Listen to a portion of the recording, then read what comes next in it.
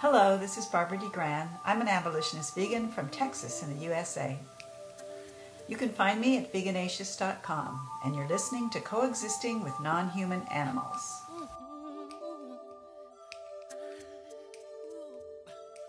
I know the human being and fish can coexist peacefully. Vegetarian. Vegan. Yeah, Let's get it right.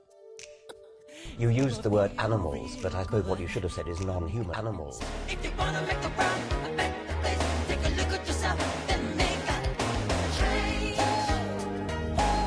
Na, na, na, na, na, na, na, na. Hello and welcome to yet another episode of Coexisting with Non-Human Animals. I've been lucky enough to be included on two animal rights shows recently, Wild Time, an Irish radio show, and also on the first episode of My Face is on Fire, the podcast. Right now? Yes, I'm recording now. Okay.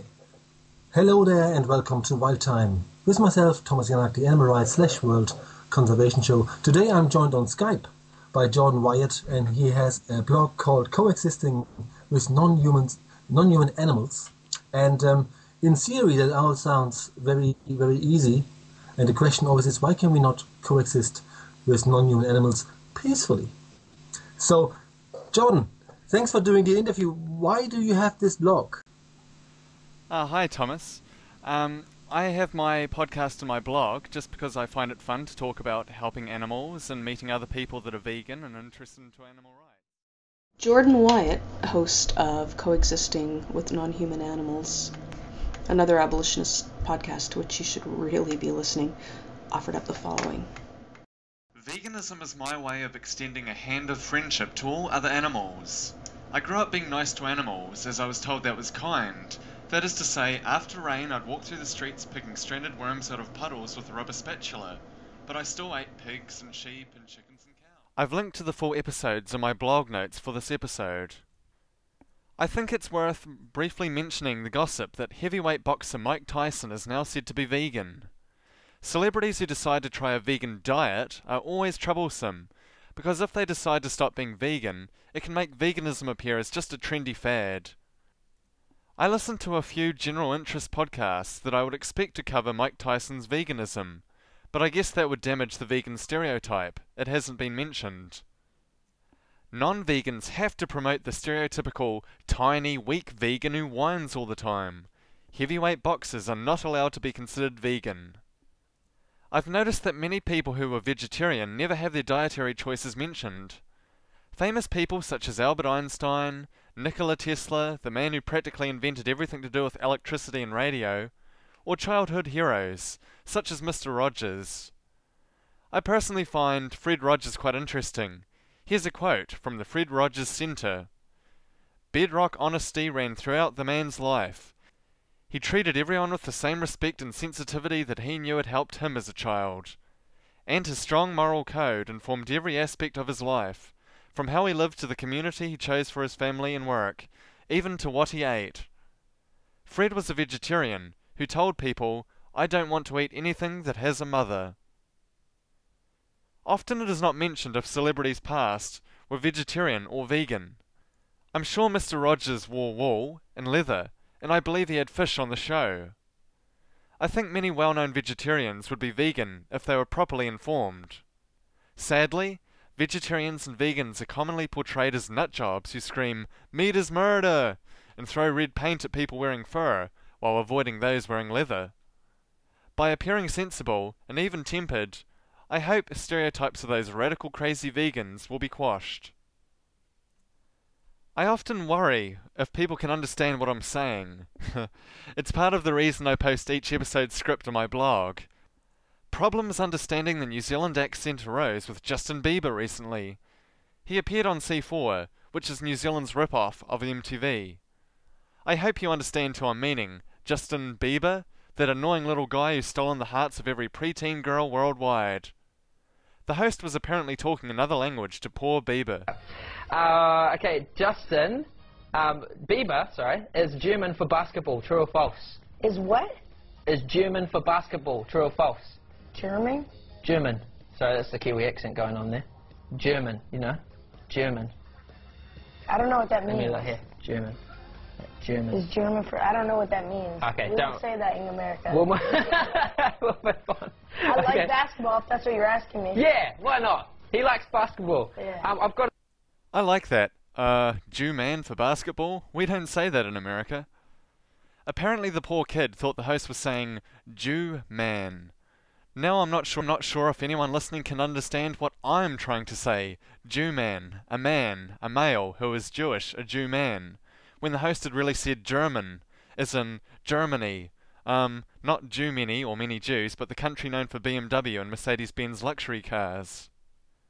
Now I'm actually worried that nobody can understand me. I'd love to get any emails from any English understanding listeners who have no idea what I'm yammering on about in my New Zealand accent. Not all New Zealanders talk as crazy as I do. I have a Southland accent. I do some wacky rolling ah thing. It's from a Scottish influence in the region, and so I mutilate words like murder.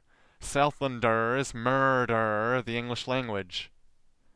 I'm going to try and avoid anything with an ah in the future. I can't hear myself doing it. I don't think I'd ever recognise any other Southlander through the R thing, but it is a very noticeable annoyance to other New Zealanders.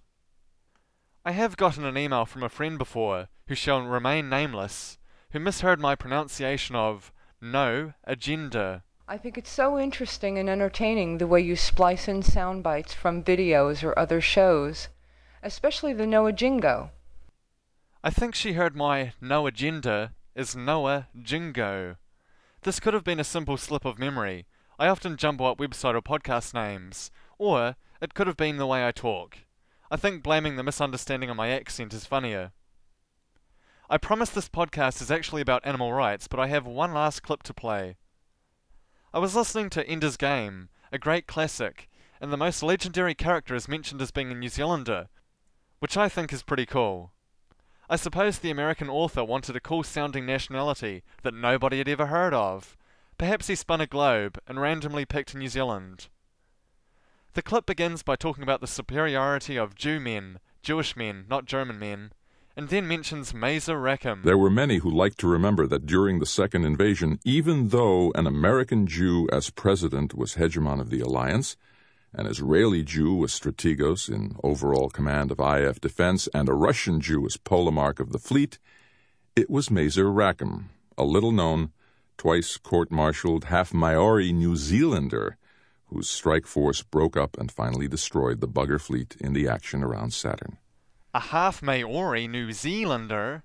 It would actually be a half Maori New Zealander. Maori seem to have a natural ability in space warfare. In the Star Wars prequels, all the clone army are made of Temeraire Morrison clones. I promise I'll bring up the topic of pronunciation later. I'd like to mention a message board discussion I came across in the farming section on TradeMe about killing baby calves, unwanted for the unlawful crime of being born male.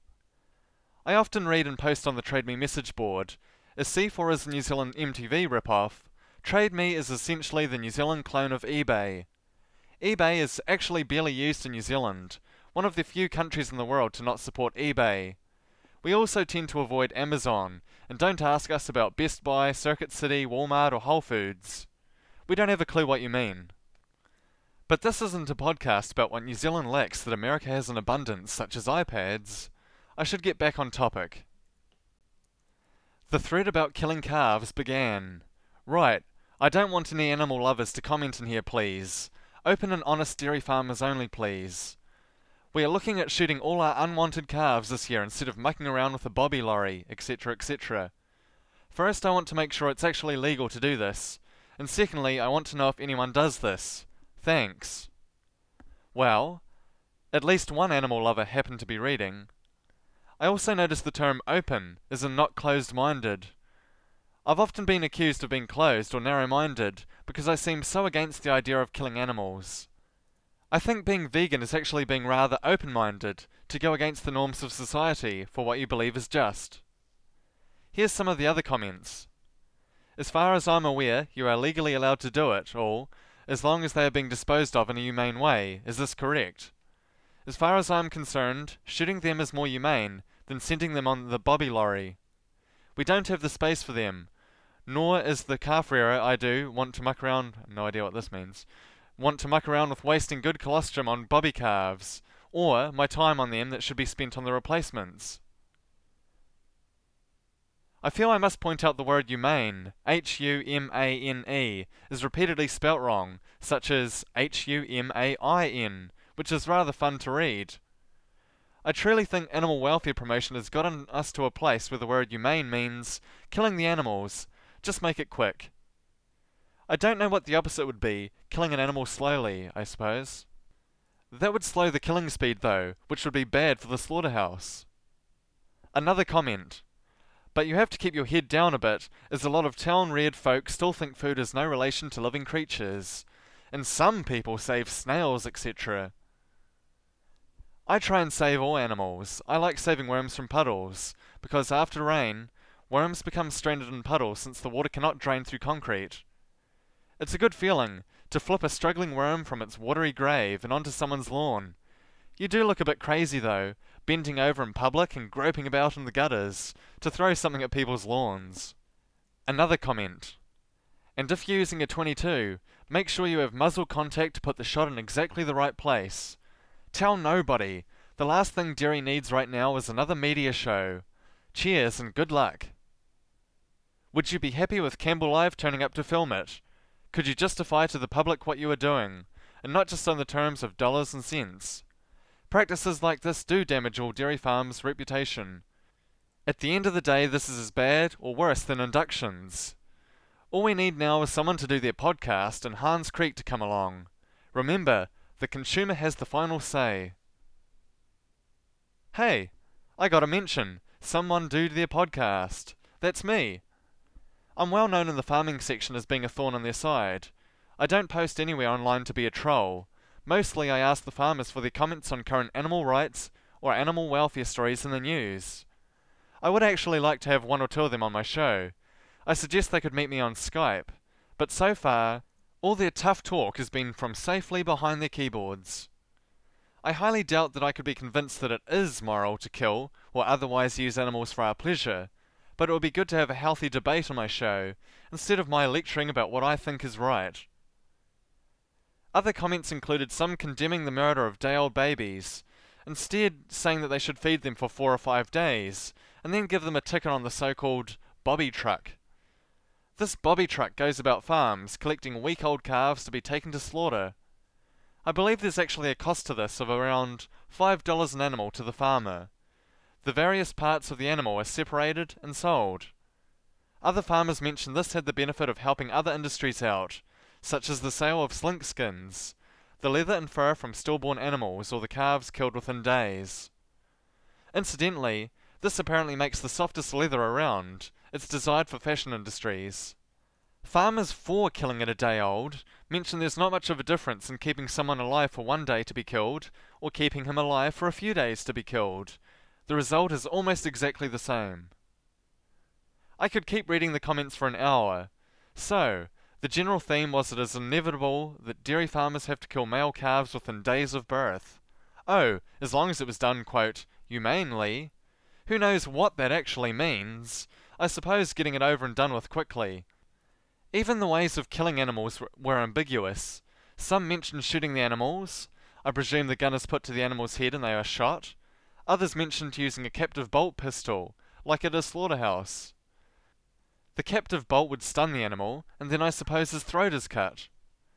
These were the two main, presumably humane ways of killing these baby male animals. Others mentioned taking to them with a hammer, or joked about selling them online for hunters for target practice. Many of the farmers mentioned being disgusted by the thought of, quote, hammer jockeys, and that was, I guess, an inhumane way to kill the animals. It was brought up that the whole topic shouldn't be spoken of in public, as it was bad PR for the dairy industry, so who knows how many of the babies are killed, quote, humanely or otherwise. I don't think the animals care how we kill them, if we stun them first and cut their throat, if we shoot them in the head, or if we bludgeon them to death. They are all horrific to me, absolutely disgusting. The issue is not treatment, but use itself. I won't spend my time asking farmers to follow Temple Grandin designed finishing moves on animals. I actually want to help animals, so I promote veganism. This is really no different than the grinding of day-old male chicks. Both are just simple facts of life using animals as property and cannot be avoided. It is simply not realistic to expect farmers could keep all male chickens that hatch. The roosters would be a giant so-called loss to the farmers, while not producing eggs to, quote, earn their keep, like the hens. Male calves, bulls, would be a giant cost to the farmers. Think of the amount of land used on the average dairy farm. If every male calf was allowed to live, twice as much land would be required. Both male chicks and male calves are seen as worthless, so they are killed as soon as possible. Veganism answers this problem by avoiding any animal product, even those naturally plopped or oozed out under unnatural conditions, so no animals are directly harmed. Cows are in our mainstream media for other reasons. My local newspaper, the Southland Times, mentioned crack down on straying stock. From the article, police and the Southland District Council will take a hard line against farmers whose stock are found wandering on roads after a reported 13 crashes this year. 3 drivers were injured in the crashes, 7 of which involved cattle. Horse, sheep and deer were also involved. The latest serious incident, officers were called on Saturday to deal with a stroppy and aggressive bull wandering in Opora Flat Road near Wallistown that had tried to attack a cyclist. Stock control officers were called, and they recognised the bull as one they had been called out to twice 4 days earlier. The owner could not be found, so the bull was shot because of public safety fears. Most, if not quite all, cattle in New Zealand are out on pasture, large green fields surrounded by fences. They are not living in battery cages or gestation crates. They live outside on green grass. They can move about freely. They have plenty of food and also shelter if they want it. Within reason, I suppose there's no particular reason for cattle to escape, although perhaps the adage, "the grass is always greener on the other side," comes into play. But it's inevitable. There will always be animals that manage to escape from their owner's section. And when this happens, the last sentence of the article mentions animals being, quote, impounded. Yeah, right, as if the police are going to wrestle a giant animal into the back seat of a police car. Or, as if they would have some way to impound the animal like a car, with some sort of clamp. No, the obvious thing that's going to happen with free-running animals on public roads is that they'll be shot, as I read before. Quote, the owner could not be found, so the bull was shot because of public safety fears.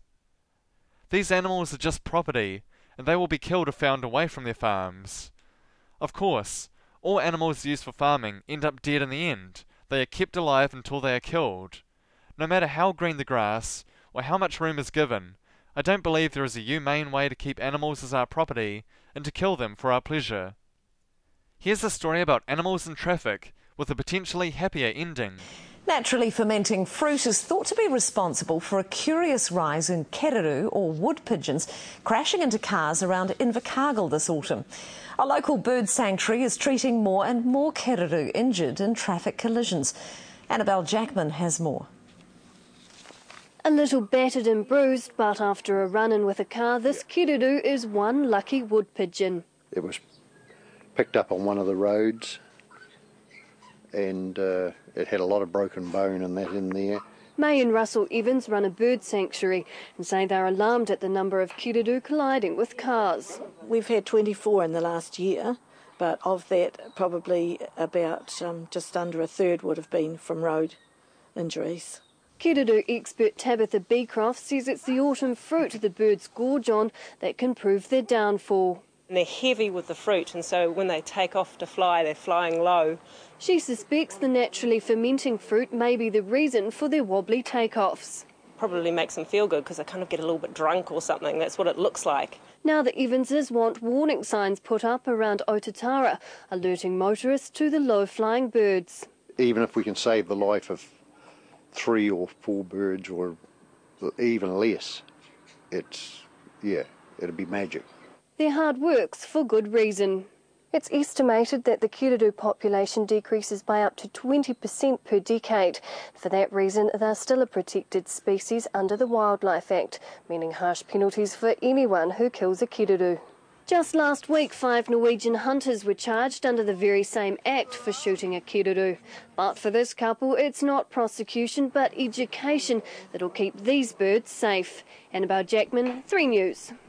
I've mentioned the tourists who visited New Zealand to go hunting and who unknowingly killed an endangered New Zealand wood pigeon, or kiruru.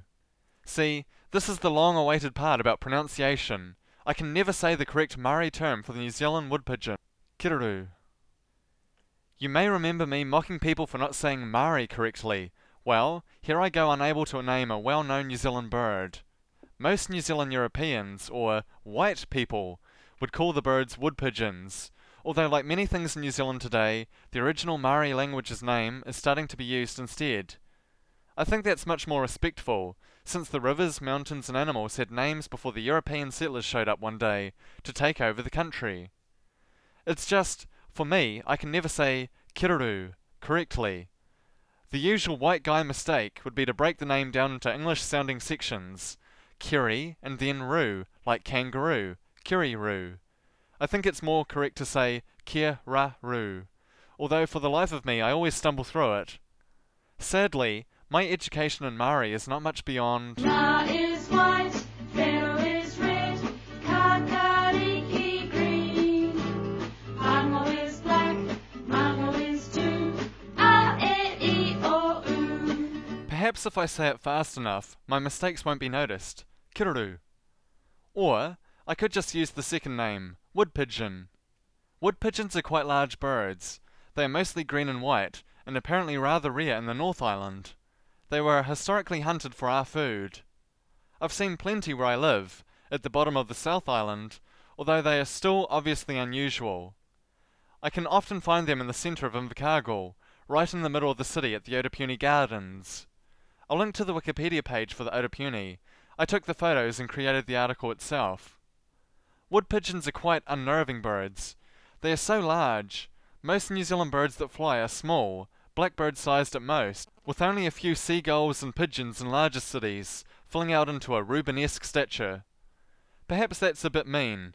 Those birds are naturally big-boned. Wood pigeons live almost solely on fruiting trees, and they are important to distribute the larger seeds that other birds can't swallow. When I've seen wood pigeons, they are always silent, and they blend in very well with their mostly green feathers. I'm going to be honest though, wood pigeons have always creeped me out, and it's not just because I can't say kiruru.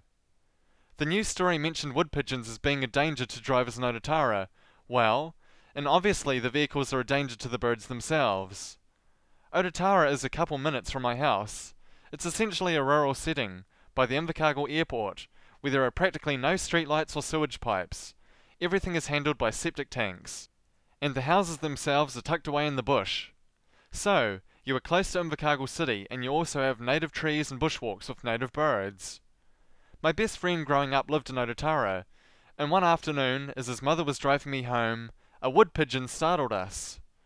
Joanne had a little orange-red Ford. In New Zealand, we'd say it was Jaffa-coloured, J-A-F-F-A, after the orange chocolate lollies.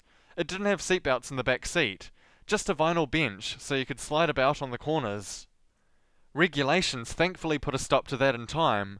I don't remember if her car had rear seatbelts when the kiruru attacked.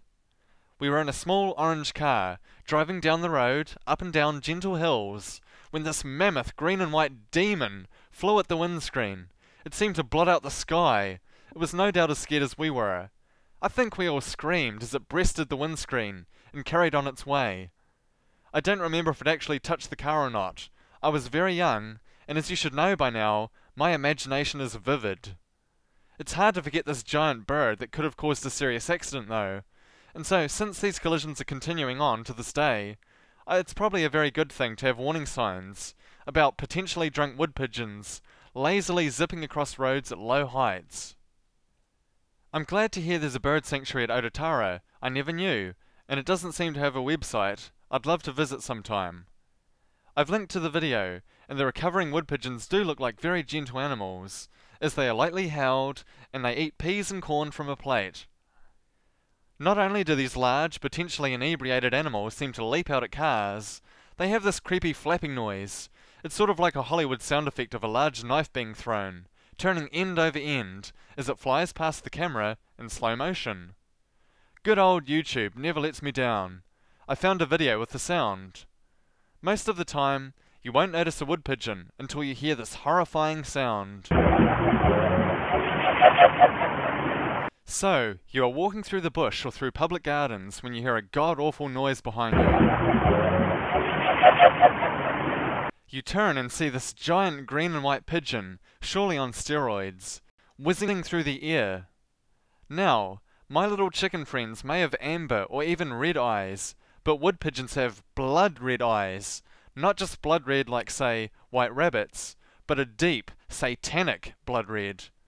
I'm sure wood pigeons are lovely animals. They are quiet, they seem to have a green and white tuxedo on, males and females stay together, and they mainly live on fruit.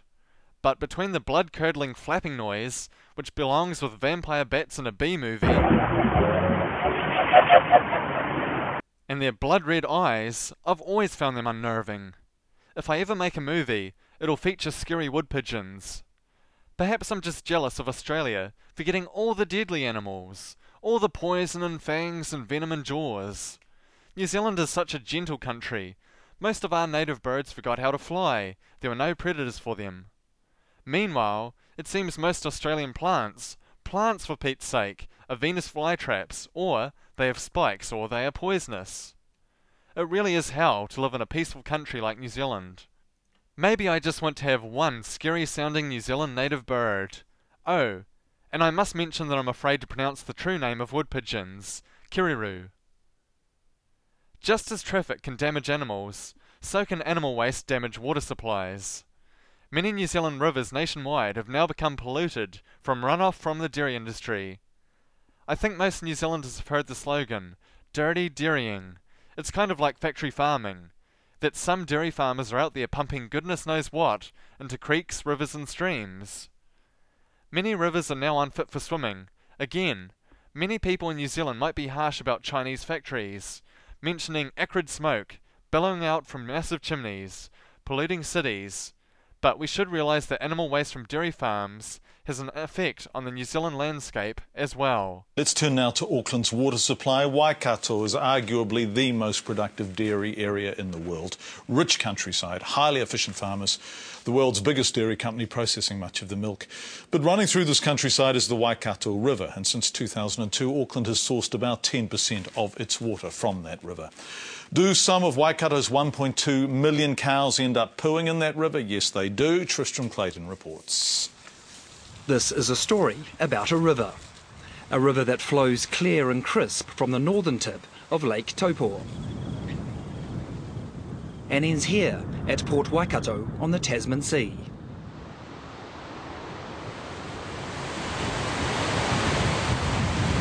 So what happens along the way? How does the Waikato River's 425-kilometre journey affect its health? I'm just a few hundred metres from the source of the Waikato here in Taupo. The water here looks crystal clear, but to make sure, I'm going to take some samples and then compare them with more samples from further down the river. We test 5 spots at 100-kilometre intervals along the river. Taupo, Mangakino, Tamahere, Taupiri and finally Tuakau. We're now just 20 kilometres from where the Waikato enters the Tasman Sea. It's also the spot where around 50 million litres of water a day is taken from the river, treated and then pumped into the Auckland water supply.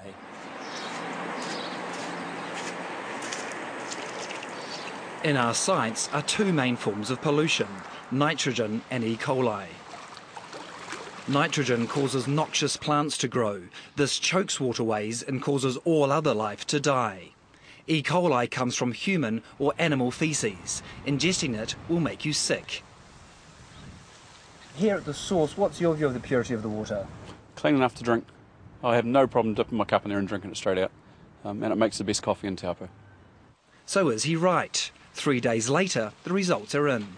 Our first 2 test sites give satisfactory readings. E. coli is low, although still unsafe to drink, and nitrogen is about half the acceptable limit. But soon after Cambridge, the river changes. Total nitrogen jumps alarmingly and E. coli levels skyrocket. At Taupiri, downstream from Ngaruawahia, the bacteria is more than 55% over the safe limit for swimming. Swallowing even small amounts of this water can be dangerous. In the last 10 years, we've had 2 occasions where algal growth, fueled by nitrogen phosphorus in the river, has led to health warnings, and it's caused problems for the people who take drinking water from the river. Bill Vant says the river is much cleaner than it was in the 1960s. In those days, raw sewage was pumped straight into the river. But the contaminants we detected are still a concern. I don't think you'd be wise to swim or drink it. You'd want to be pretty careful because of the level of E. coli, fecal bacteria that ends up in the river, particularly after it's been raining. So where do all those nasties come from? And why does water quality suddenly deteriorate around Hamilton? If you're thinking sewerage and industry, you're only partly right. The Hamilton Sewage Treatment Plant is the river's single biggest point source polluter. That's where pollution comes from a pipe.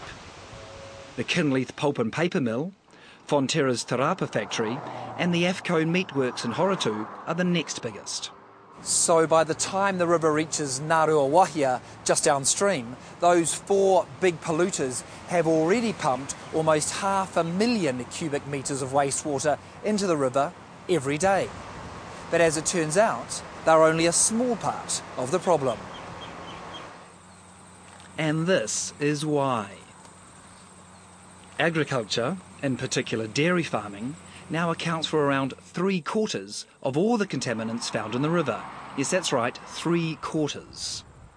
It's leaching into the river and it's getting worse, and the reason it's getting worse is because we've had this massive expansion and intensification of dairy through the Waikato. So it's like for every herd of 1,000 cows you see, it's like 14,000 people doing their business in the field, and all of that ends up one way or another getting into the river.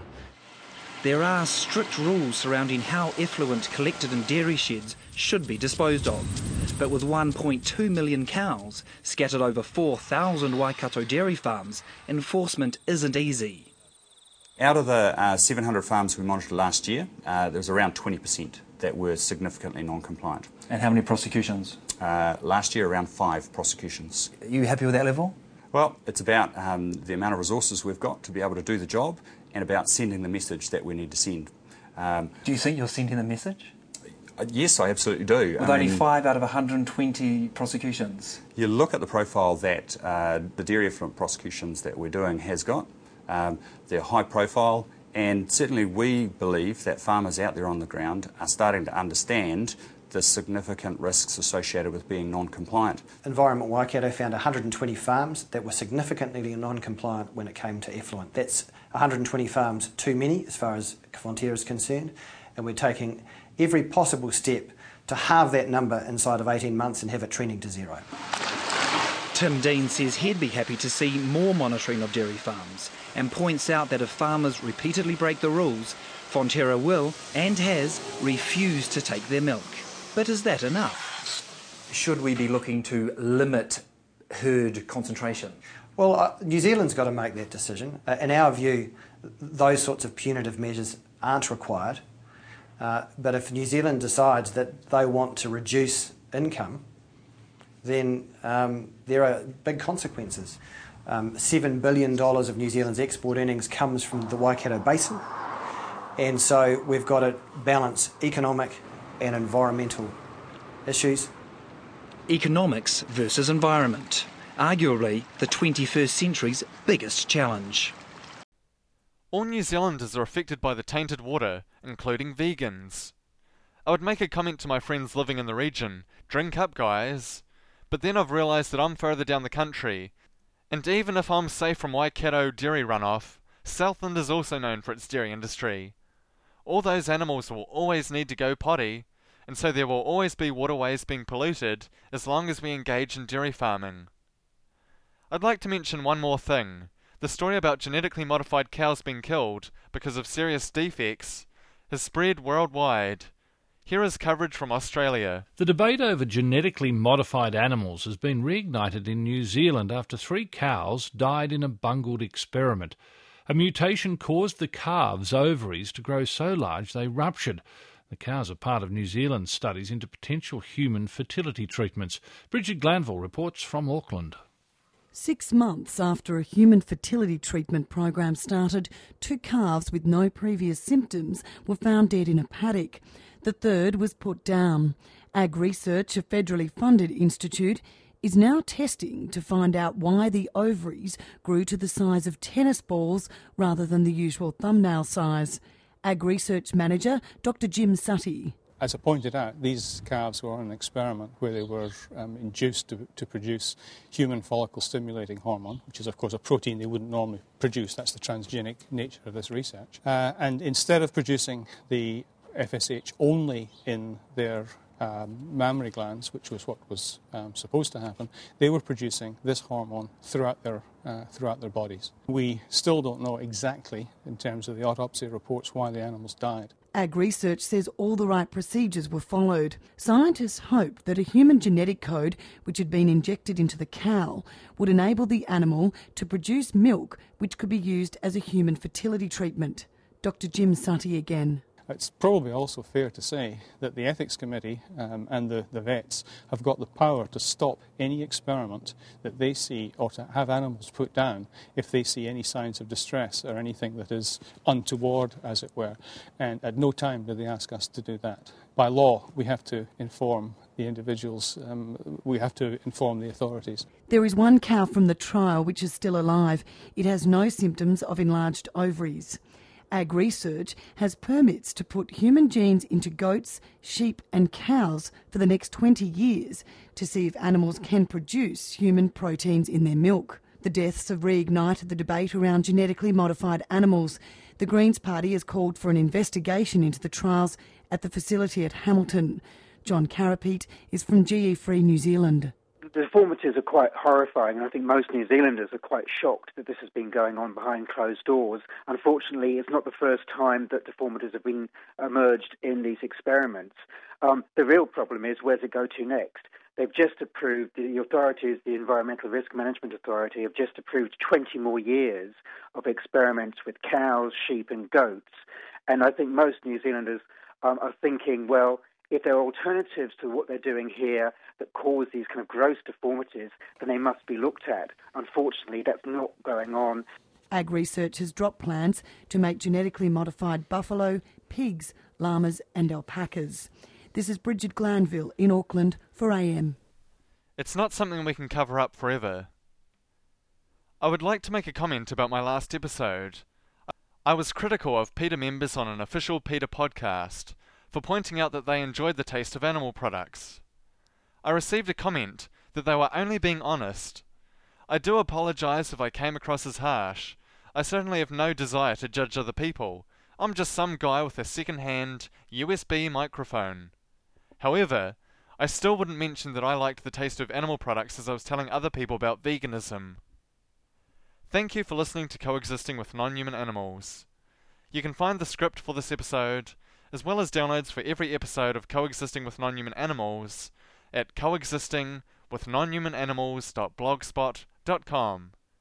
If you want to contact me, even just to say you listened, send an email to jaywon'tdart@gmail.com or on Twitter, twitter.com/JAYWONTDART. I'd appreciate it. Thank you for listening. Away from the notion of animals as things and toward the moral personhood of animals. The choice is ours. If you're not vegan, go vegan. It's easy. It's better for you. It's certainly better for the planet. And most importantly, it's the morally right thing to do.